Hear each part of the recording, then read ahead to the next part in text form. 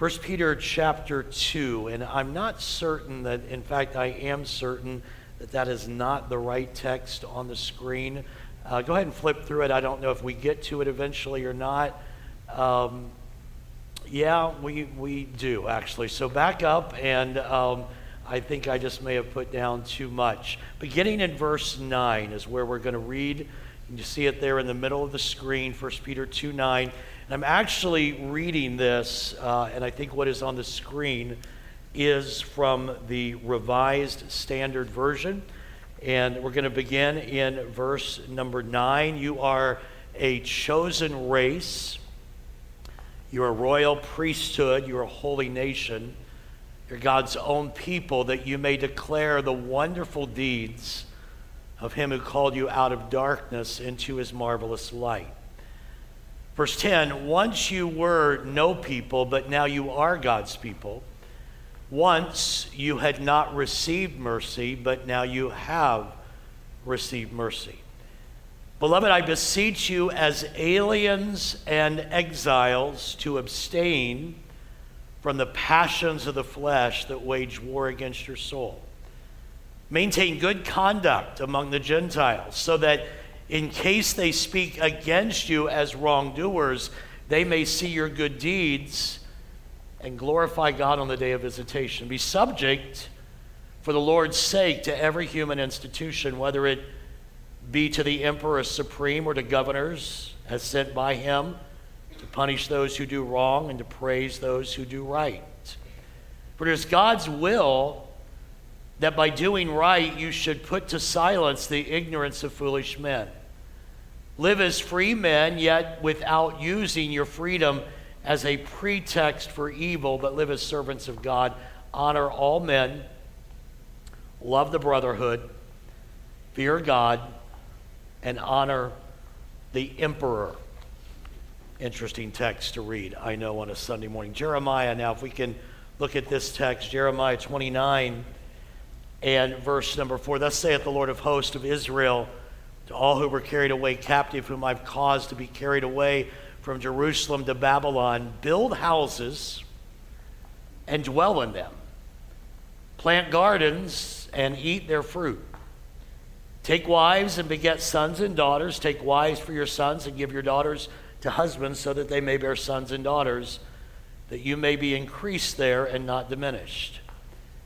And seek the peace of the city where I have caused you to be carried away captive. Pray to the Lord for it, for in its peace you will have peace. Father, we thank you for your presence and for your word today. Thank you, God, that you have called us as aliens and exiles in a world to which we do not belong, and you want us to conduct ourselves in a way that reflects appropriately the kingdom to which we are headed. So I ask, Holy Spirit, that in these next few minutes you would help me, anoint me. I've not earned it. I have not and do not deserve it. No man does. No woman does. But I need it today. So would you anoint me and help me to speak your word with clarity and simplicity. And yet, God, may I speak with the boldness and the power and the unction of the Holy Spirit. I pray, God, that you would captivate the attention of everyone in this room. Lord, help us to be better citizens, better exiles, and to reflect better the kingdom to which we long for which we long for, and to which we are headed. Help me to communicate your word today. Captivate the attention of every heart in this room today, and help me to speak not a single word of my own, but only that which is from you, I pray. In Jesus' name, amen. All right, so here's the title: Aliens, Elections, Exiles, and Boycotts. What dummy preaches on that on Sunday morning? I guess I am the one. Author Richard Foster said this: to applaud the will of God and to do the will of God, even to fight for the will of God, is not difficult until it comes at cross purposes with our will, then the lines are drawn. It's easy to say I am pushing for and believing for and promoting the will of God until the will of God conflicts with my will. And then all of a sudden it becomes more difficult. The subject today has to do with the will of God, specifically how we live God's will out in a world that is becoming increasingly godless. Ensikan Akpan, that's a name, he's a scientist. He wrote this. He said, scientists in Chile have discovered a fascinating new plant with properties hitherto unknown to science. While many animals are experts at mimicry and camouflage, plants have never been observed to change their appearance beyond just imitating a single other species as a survival tactic. But one chameleon vine does just that.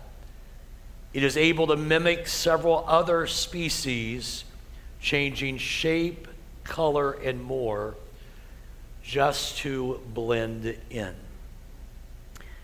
Sadly, that seems to be the reality of much of the church world today.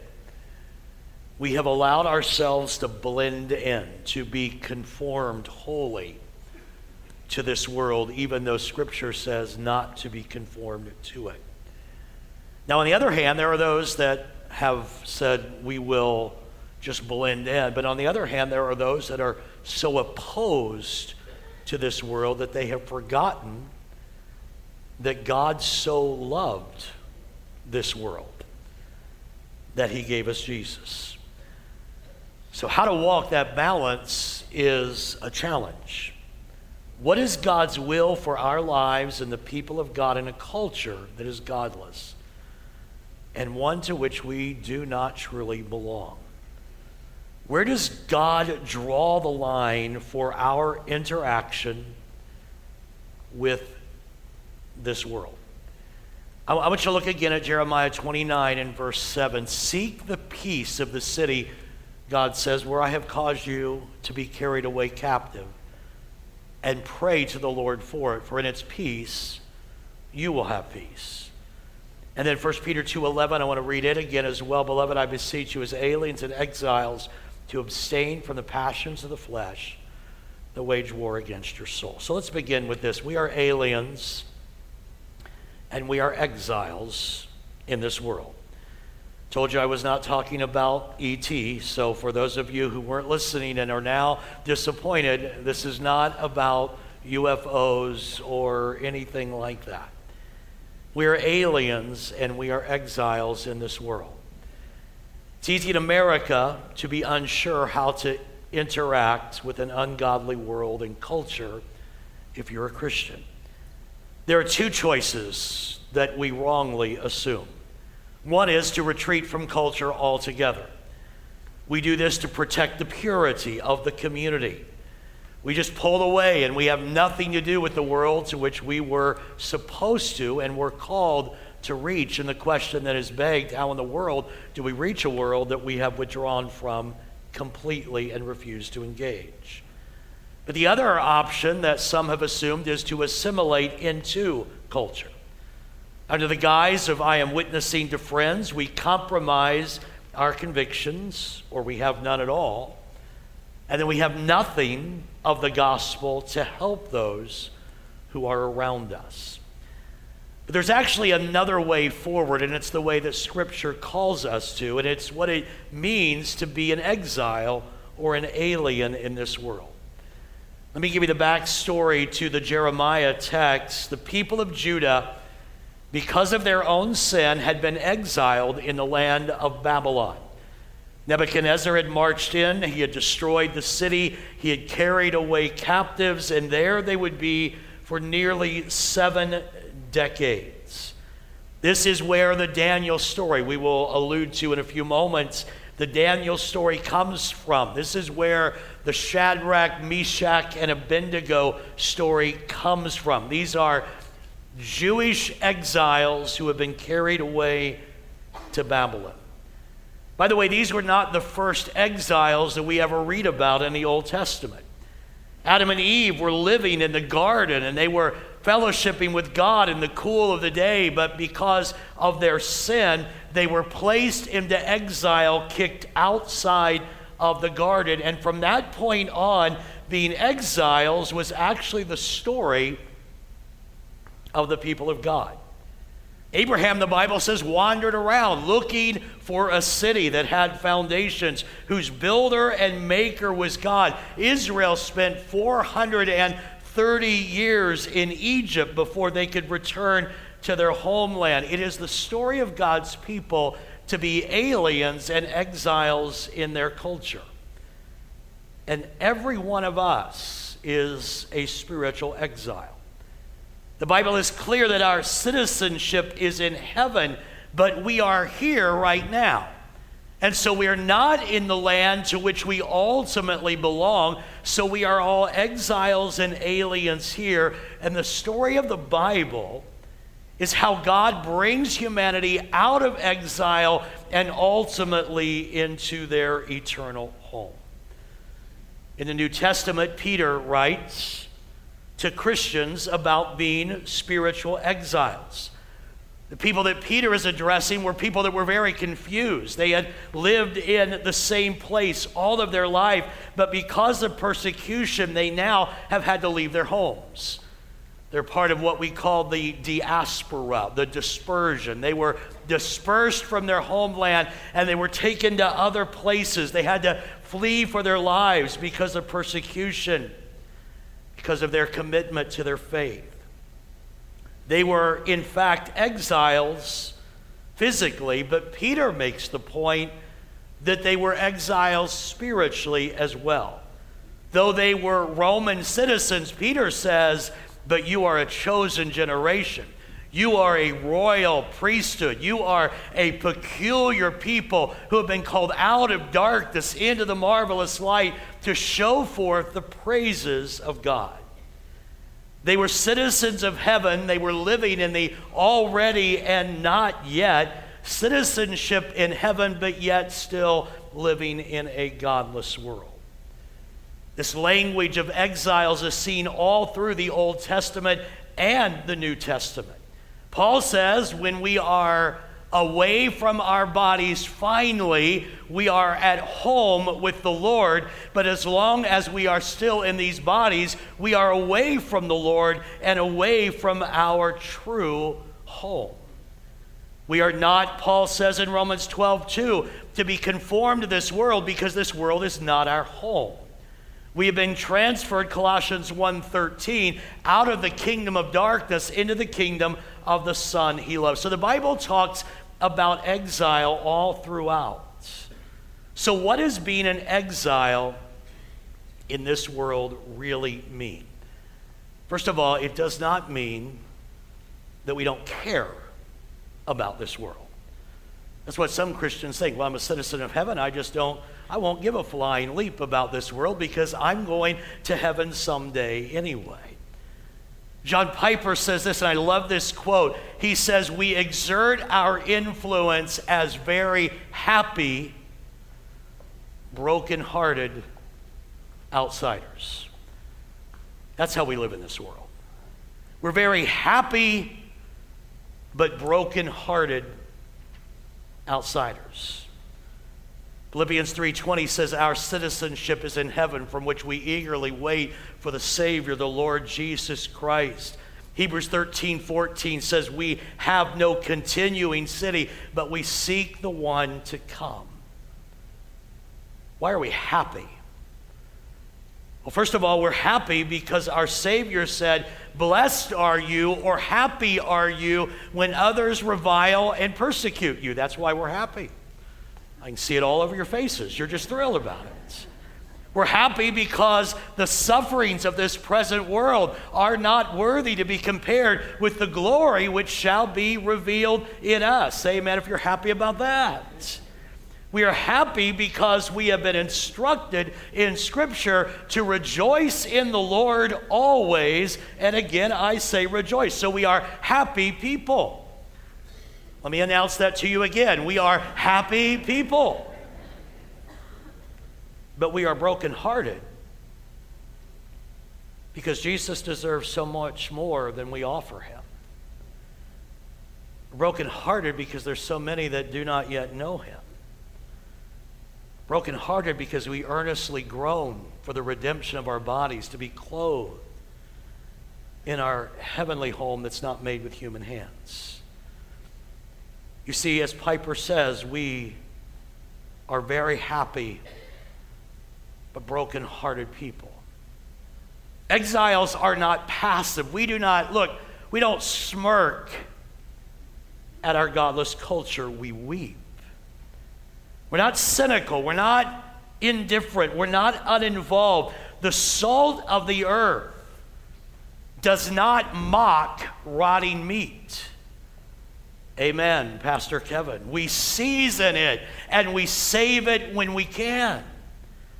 The light of the world does not bid good riddance to a dark world. We illuminate where we can, but we do not seek to dominate. Somebody say amen if you believe it.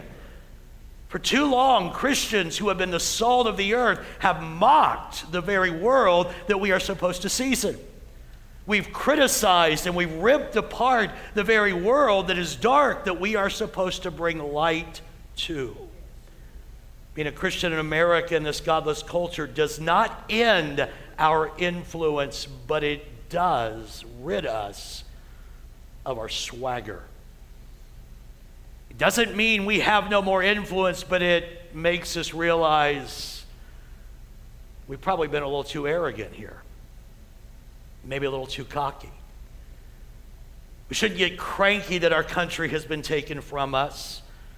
We don't whine about the triumph of evil. We understand, look at me, this is not a new thing. Antioch was a godless culture. Corinth was a godless culture. Ephesus had idols to false gods. Athens was a place known for its immorality and its idolatry. Early Christians did not rant about secular humanism because the words of their master rung in their ears, "You will be hated by all for my name's sake, but he who endures to the end will be saved." Caleb Mathis said, I love this quote, "Exiles live differently than everyone else around them because they understand the land beneath their feet is not their home." We spent more time trying to protect what is in our home and rant against it instead of understanding this is not our home, but we want to take others to our home. And so we need to engage the godless culture, not bid it good riddance. Say amen if you believe that. So Daniel was one of those exiles in Babylon. He was a model exile. Let me share with you 4 things about being a model exile. Number 1, be okay with being different. Daniel said, I'm going to have to eat a little bit different food. You don't have to give me the king's food. His prayer life was different. He prayed 3 times a day, no matter what his opposition said. His object of worship was different. He and the 3 Hebrew boys would not bow down to the golden image of Nebuchadnezzar. He lived his life okay with being different by pleasing God first before others. But he didn't boast about it, and he didn't tweet about it, and he didn't tell everybody. He would have not have tweeted even if there was Twitter, all right? Just know that. He was just okay with being different. Secondly, he leaned on others in the community of faith. Daniel, Shadrach, Meshach, and Abednego, they leaned on one another. They encouraged one another. Exile is difficult, but exile alone is disaster. That's why we need one another. We need the body of Christ. That's why we are not to forsake the assembling of ourselves together, as is the manner of some, because we need one another to encourage one another because we are living in exile. Thirdly, be a self-feeder. I love this little line. Look at this. Faithful people do faithful things. The reason Daniel could still pray after the edict not to pray or you get thrown in the lion's den is because Daniel was faithful before there was an edict not to pray. If you wait to get your faithful on until things are tough, your faithful's not going to get on. But if you do faithful things and you trust God and you worship and you pray and you study the word, then even if exile gets hard and ugly and persecution comes, faithful people continue to do faithful things. Say amen if you believe that. And do excellent work. Daniel was in exile, but he did the best work. Everybody wanted Daniel. All the Babylonians wanted Daniel on their team. He had an excellent spirit. What is it different about that Daniel? We want him on our team. He had an excellent spirit. He brought his A game to everything he did. As Christians who are living in exile, we need to remember that Scripture says whatever your hands find to do, even if it's for an ungodly boss, you're to do it with all of your might, all of your heart. You are to do it as unto the Lord. We are to be the best employees, the best citizens, the best neighbors. Even if we are the boss, we are to be the best boss. Even if your neighbor or your boss or your president does not align themselves with your faith or your values, you are not responsible to them. You are responsible to God. Amen?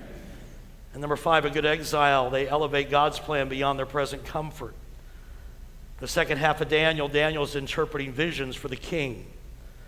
Those visions spoke of another kingdom that was coming. Daniel knew this was not his home. He was in exile, and he knew that the plan of God for this world must be that which he fervently worked for. The advice of Jeremiah in exile, look, don't retreat from the culture. Don't assimilate into it, but bless it. Look at this next screen. Seek the peace of the city where I've caused you to be carried away captive. And pray to the Lord for it, for its peace. For in its peace, you will have peace. We're not supposed to disengage the world completely.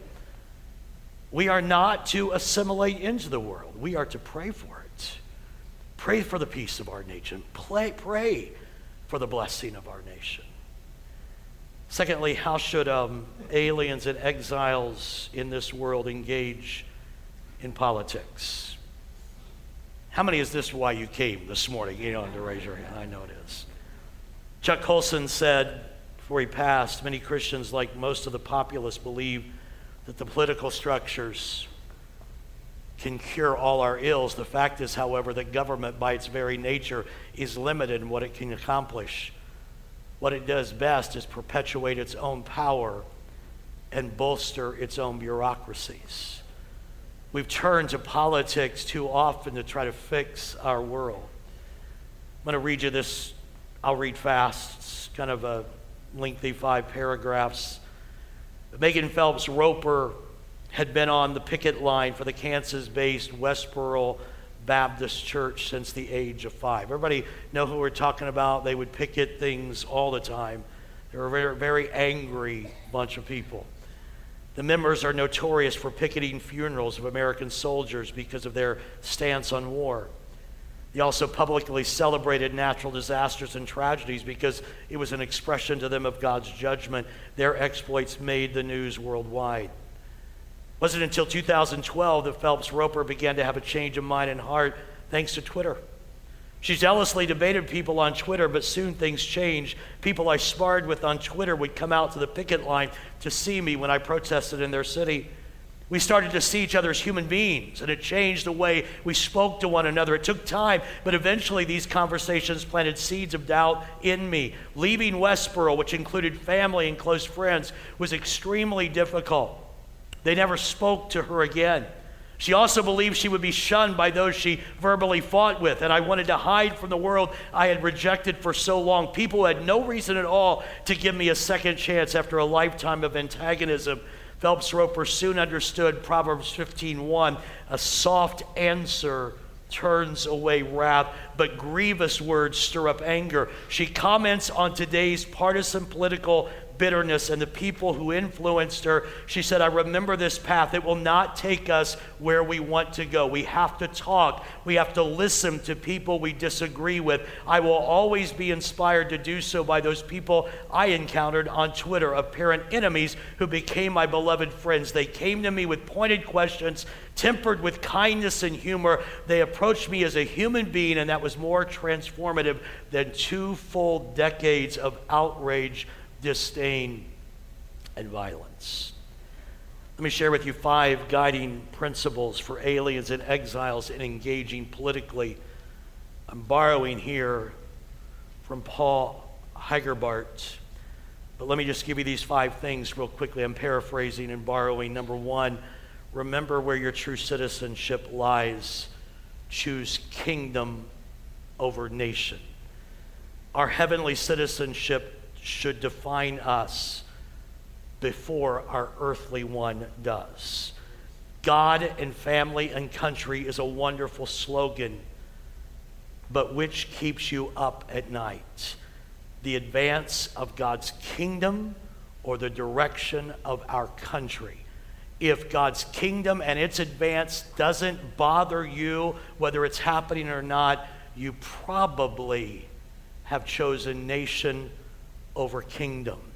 This reinforces that we are exiles, and exiles do pray for their country. We should seek peace and prosperity of our nation, and we should pray for our leaders, but always choose kingdom over nation. Would somebody please say amen if you believe that? Number 2, make the Word of God our highest aim. Choose theology over ideology or political ideology. There is not anything inherently wrong with ideology. But if you choose to give yourself to an ideology, it may shape your worldview, and I fear it does for most Christians more than the Bible does. Because I'm telling you, I'm not a prophet, but most Christians spend a whole lot more time on social media and watching the news, and that is shaping their worldview than they do reading the Bible. How many are really excited you came today? We might have to give cake pops to everybody, whether you're a guest or not, just so you'll come back. I don't know. Knowing what is at the heart of an ideology can be difficult and it requires discernment, but we must always start with the Word of God and the wisdom of God. Number 3, don't sacrifice your greatest calling. Choose witness over power. 2 Corinthians 5:20, we just preached it a few weeks ago. We are ambassadors for Christ. We are responsible to be representative of God's truth in this world. As ambassadors of God's truth, we should expect to be at odds with parties and with candidates at times. There were 5 distinctives of the early church. If you're not mad yet, this might be the final straw. 5 distinctives of the early church. They were ethnically diverse, and they valued people of all cultures, and they extended them dignity as people created in God's image. 2, they were economically diverse, and they shared all they had to take care of the poor. 3, they stood in strong opposition to infanticide and abortion. 4, they embraced a radical sexual ethic that called for purity, gender distinction, and the purity of marriage. And number 5, they embraced a stance of nonviolence on both a personal and a political level. That was the early church. But here's the problem. Today, if you embrace number 1 and 2, you're probably at odds with conservatives. If you embrace 3 and 4, you are probably at odds with liberals. If you embrace number 5, you are probably at odds with both. We should be involved politically, but we should constantly be evaluating the integrity of our Christian witness. The mission of Jesus has never been to transform the world through political systems, but God in Christ is reconciling the world to himself. Say amen if you believe that. Number 4, stand in truth. Do not compromise. Choose influence over susceptibility. Paul's warning about being unequally yoked with unbelievers comes in here. It is easy to become influenced. We should seek out positions of influence, God-honoring influence. We should seek that out for ourselves, but should not be sold out to others. Christians, listen, who once fought vehemently for values of holiness and godliness have become enslaved to those who do not hold those values for the sake of political expedience. They have altered their own beliefs and their own values. Question is, what are Christians supposed to do? We've often heard that when we go to the ballot box, we vote for the lesser of two evils. And I'm not espousing to you that that is a wrong way to approach it. You've heard the phrase, you can hold your nose and vote. And I'm not espousing that that is a wrong way. What I am saying is you may hold your nose, but you don't have to hold their water. Amen, Pastor Kevin. You don't have to side with that which stands against the values that you hold. When we step into a voting booth, we have to make the best of a very non-perfect situation, but we must not, and indeed we cannot, lose our influence to witness by our susceptibility to compromise. And number 5, cling to our trust in God. Choose trust over panic. Can I just say to you, no matter who is in office, God is on the throne. We're not the first people to think things are bad. The first century Roman Empire was under Nero, who was persecuting believers and promoting immoral paganism. Those who trusted God they trusted God over panic, and they turned their world upside down for Jesus. Remain principled and trust God because he is always faithful. And finally, how should aliens and exiles in this world engage economic pressure, very specifically boycotts? In America today, boycotts are the staple of nonviolent resistance and economic applied pressure. Conservatives boycott those who support values contrary to ours. And guess what? The liberals do the same. Usually we ask the question, well, will that be effective? But rarely do we ask, should we be doing it at all? To some Christians, that is an absurd question. Glenn Tinder, political philosopher, said that Jesus used non-resistance as his tactic. It's the tactic that Jesus affirmed. Now, non-violent resistance, boycott, assumes, listen, it assumes that evil is not deeply ingrained and it can be changed by a display of profound and moral culture. It assumes that all we have to do is apply a little bit of economic pressure and they will change, not realizing that what's really wrong is more deeply ingrained than that pressure. The gospel says the heart of man is desperately wicked and is only changed by the power of God, and upon his power we must trust. Now, certainly there are places, it may have a place against a government or an institution that has coercive control. Certainly the boycott of public busing in the 60s, for example, to protest seating segregation was an effective and a boycott that was necessary. But to use that on a corporation may trivialize its effectiveness. I'm not saying you should not do it. I'm saying you need to think about why you are doing it. The righteousness of God, folks, cannot be imputed by our tactics. Say amen if you believe that.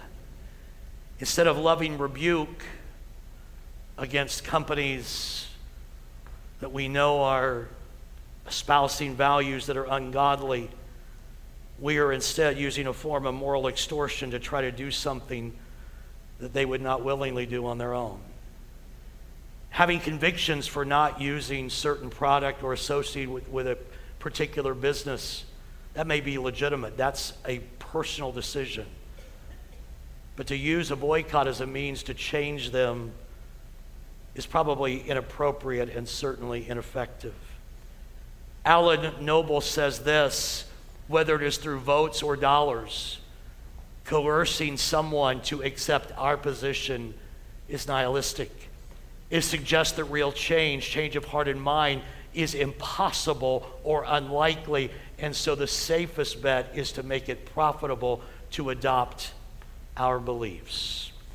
Christians have every right and every responsibility to steward their own resources that God gives them and to discern what is best for them and their families, but to attempt to change behavior with those choices is a misguided use of that right. Boycott by its very nature is a public announcement that you are trying to change behavior using your resources. This may cut off opportunities to witness to others, and it will not affect the change of heart. If we try to change moral behavior with economic power, listen, what happens if we lose economic power? If we try to change our culture with our pocketbooks, what happens when we have no position of influence economically? You see, the word remains. Speaking truth and public discourse is how transformation can come. Even if we are rid of economic power, heaven and earth pass away, but his word does not. Say amen if you believe that. We should proclaim the rightness of our cause, not our power to cripple with economic coercion. Supporting and praising the good is an appropriate means, but hoping to change evil through boycott will simply never happen. I need you to stand if you would. I've got a conclusion to give you, all right? Stand if you would. If half of you are happy that you came, I will feel like I'm a success today. Let's go back to the quote at the beginning. To applaud the will of God,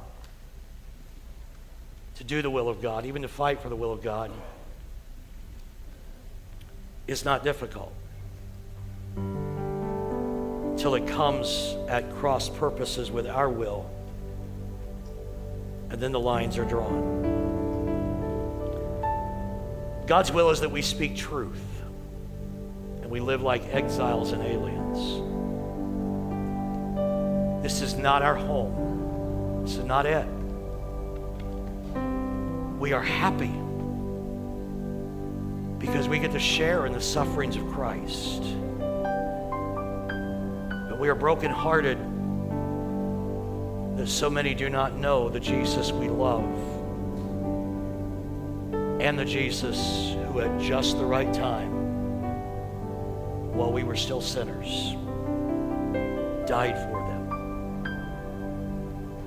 I take seriously when the Bible says the weapons of our warfare are not carnal. I don't think I can change anybody's mind. There have been days, evenings, I thought my tweet would change the world. It doesn't help. Probably my boycott doesn't help. We don't have carnal weapons, we have spiritual weapons. We vote, but the ballot and politics are not our weapons. We make stewardship choices, but we know that our money can never transform a heart that has to be regenerated by the Holy Spirit. So our weapons are showing the world that we love them.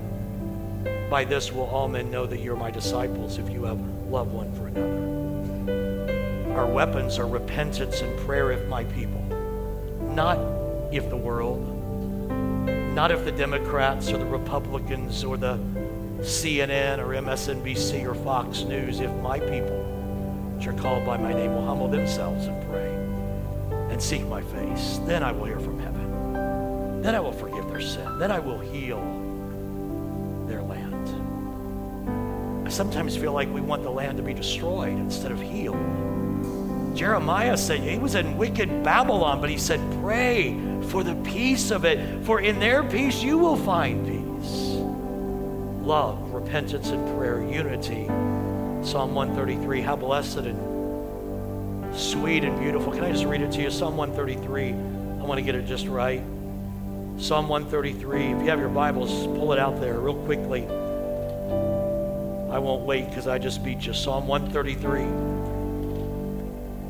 Behold how good and pleasant it is when brethren dwell together in unity. It's like the precious oil upon the head that runs onto the beard of Aaron. It's like the dew of Hermon that descends on the mountains of Zion. For there the Lord commands blessing, even life forevermore. When God's people are unified, God says, I'm going to command blessing right there. Let me close with this. Christianity Today had an article by musician Sandra McCracken, and she said, I played softball in a community league when I was a teenager. We didn't know each other the first time we stepped out under the lights together. We were strangers in gray polyester uniforms and orange baseball caps. At the start of our opening game, there was a palpable feeling of possibility. My teammates were talented and the coach was tough. As he invested time watching us throughout the season, he positioned and repositioned us in different roles, playing to our individual strengths. As each player lived into her giftedness, there was more synergy and success. Today, instead of feeling like a single team with diversely gifted players, we find ourselves in a cultural moment where it often feels like we're on different teams altogether. It's true in society at large, but sadly it seems to be true inside the church. There was a time when the church was like a brand new softball team stepping out into fresh cut grass in late summer, individual differences obscured by what they were as a whole. All of them were filled with the Holy Spirit. All of the believers were together. They had everything in common. God is so committed to this unity that Jesus prayed specifically that they may be one, Father, just as you are in me and I am in you, so that the world may believe that you have sent me. Jesus was not naive. He knew that finding unity is patient, slow work. And so she writes, let's open up our echo chambers and let's build bridges instead of moats. Let's listen for the still small voice of the Spirit and attend to what He may ask of us.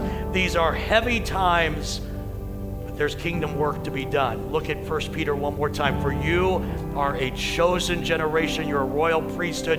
You're a holy nation. You are His own special people, that you may proclaim the praises of Him who called you out of darkness into His marvelous light. Father, make us that people, yes, aliens and exiles that proclaim the goodness of God.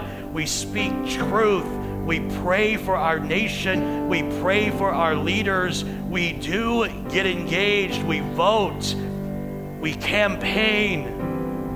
But we know, Lord, that ultimately only if a heart is changed, is there hope. Help us, Lord, to live